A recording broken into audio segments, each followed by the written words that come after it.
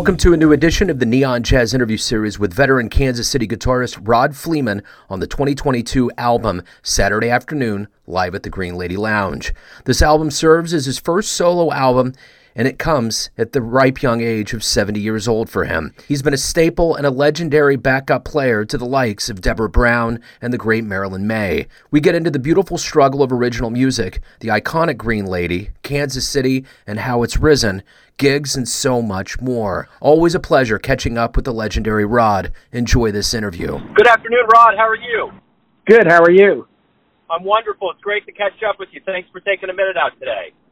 Sure. I've had so much fun, my wife and I, seeing you in so many different incarnations playing music. So it's always a joy. I mean, that I don't know what it was like sitting behind her, but Deborah Brown was amazing that night at the Kaufman. Oh yeah, she's pretty much amazing all the time.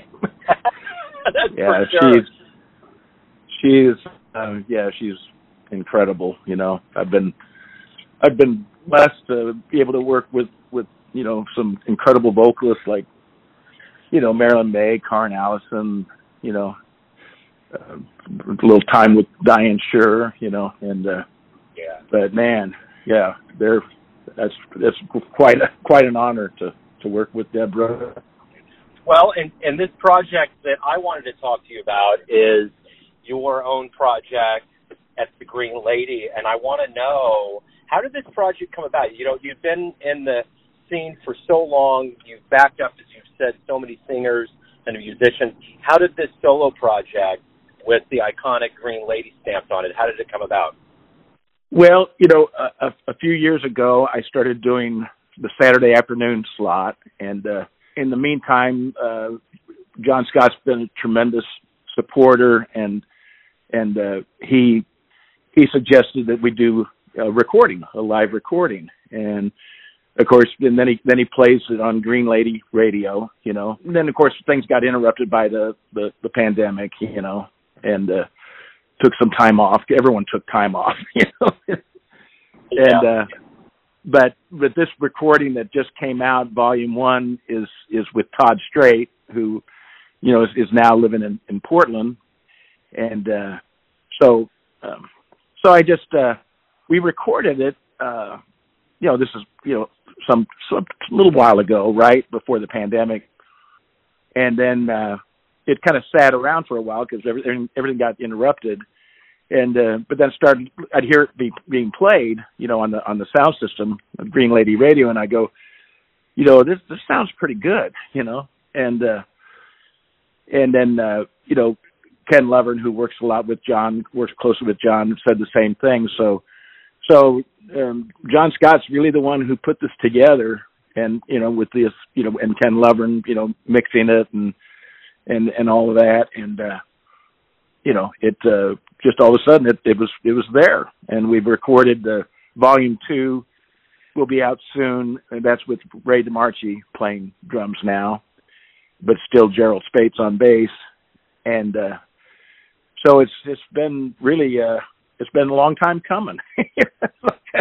I'm almost 70 now, so it took a while, but I'm very excited to have something out, under my own name, and also the other thing that it's been a tremendous boost is when John, called me about starting up the Saturdays again. He had reached the conclusion that he wanted to go with all original music. I think in part because of the licensing for having Green Lady Radio, keeping everything in house, is what it's about, and so that was the challenge. Then was now okay. We're going to do 3 hours of original music. That sounds kind of daunting, because as jazz musicians, we're so used to playing our standards, playing the the songs that we've been playing all our lives. So that actually turned out to be one of the best things that ever happened to me, because I started really writing a lot more.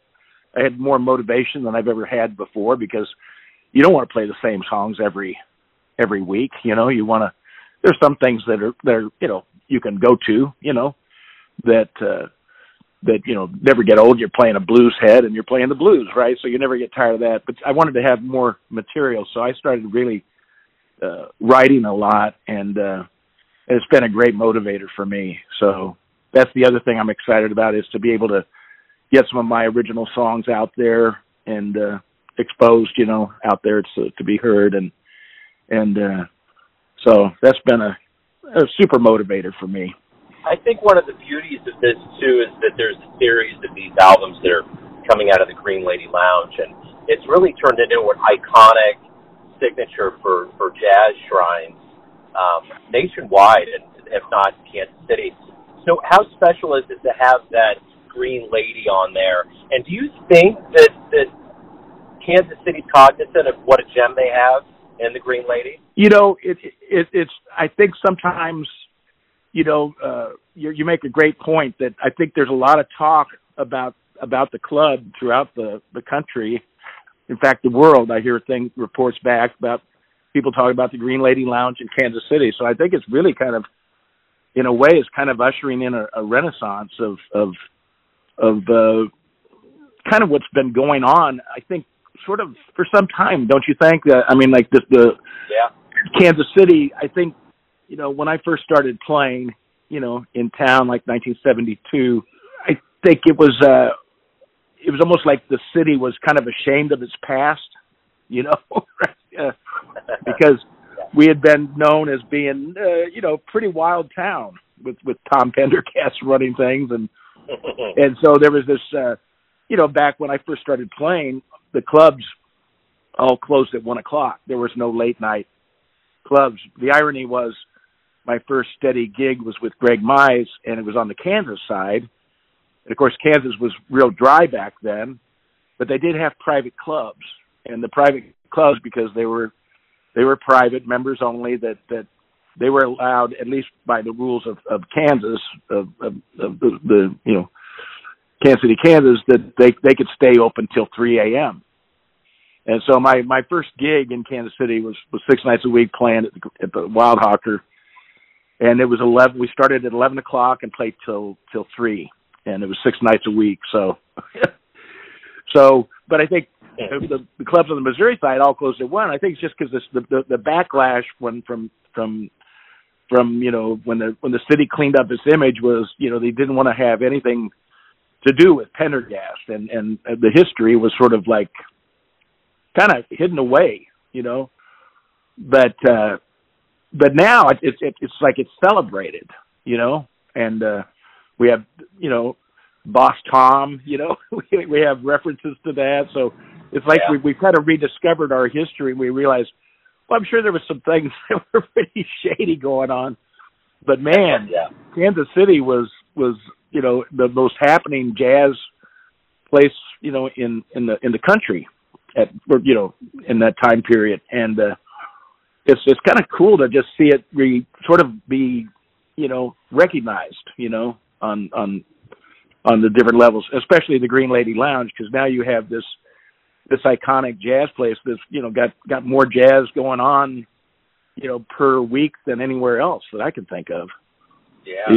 Multiple bands and music. When we start on Saturday at 2:30, we're just like the opening salvo. They've got bands that come after us and next door at the Black Dolphin. So yeah, I love the fact that my first recording is the Green Lady recording, because it's really been a renaissance for me. That's the thing I think that's really wonderful about your career, is that, Kansas City really is on an upturn, and you're busy all the time. I mean, I see you in different incarnations. So you have your gig at the Green Lady, Kansas City Jazz Orchestra. What else is going on that people can look forward to catch you as the year ends and the new year begins? Well, I've got, great associations. I play it at Chaz with Brian Hicks, and a long time playing with Brian, and I also play it there with Rich Hill. So I've got a lot of people that I love working with, and gosh, I'd say those are the main things right now. I'm not traveling as much as I used to because I'm really very content to be here. And traveling is getting harder and harder. So if I'm busy and I'm home, I'm very happy, because that's it's a lot less stressful. And every week's a little bit different. My most consistent thing is the Saturday afternoon at the Green Lady Lounge, and everything else just kind of goes through, things right now. I've been real busy with the Kansas City Jazz Orchestra. It's been a great season, and just played in Lawrence at the Liberty Hall. Did the annual Christmas dance there with KCJO, and so yeah, I'm just really having a great time. So if everybody wants to properly support you, where is the best place for them to go to pick up this album? I know it's out on streaming services, but if they really want to benefit you and the project and the Green Lady, where's the best place to go? The Green Lady, because we'll have the CDs there, and if I'll sell them right from the bandstand, I've set the price to where I didn't want to. I want people to hear it. I want people to buy it, and I want to make it affordable. So I'm charging $10 a CD, and I think that'd be the best place to get it. I haven't heard about anything actually being in any local stores, but of course, anymore, where do you go to buy a CD anymore? It's really hard to find the usual places. But I guess there's a possibility maybe get it into Barnes and Noble, maybe. I don't know. We'll have to look at it down the road. But right now, I say, if at all possible, come to the Green Lady. And I'm not sure. I think Ken Lovern's handling some of that business, so I think we'll have a better idea. We haven't really had the official CD release party yet, but I've got 100 of advanced copies that I'm already selling and getting out there. So wonderful, Rod. Hey man, this has been great. I'm always we love seeing you out there. You're such a wonderful leader in this town and the jazz community. So thank you for taking a minute out. I look forward to seeing you many more times. So thank you for taking a minute out today. Good luck with the album and the holiday season in 2023. Well, thanks, Joe. I appreciate that. Same to you. Thanks for listening and tuning in to another Neon Jazz interview, where we give you a bit of insight into the finest players in Kansas City and spots all over the world, giving fans all that jazz. Thanks to Rod for his time, music, and energy, as always. If you want to hear more interviews, go to Famous Interviews with Joe Dimino on either Spotify or iTunes. Visit neonjazz at youtube.com. And for everything Neon Jazz, all the time, go to the neonjazz.blogspot.com. Until next time, enjoy the jazz, my friends.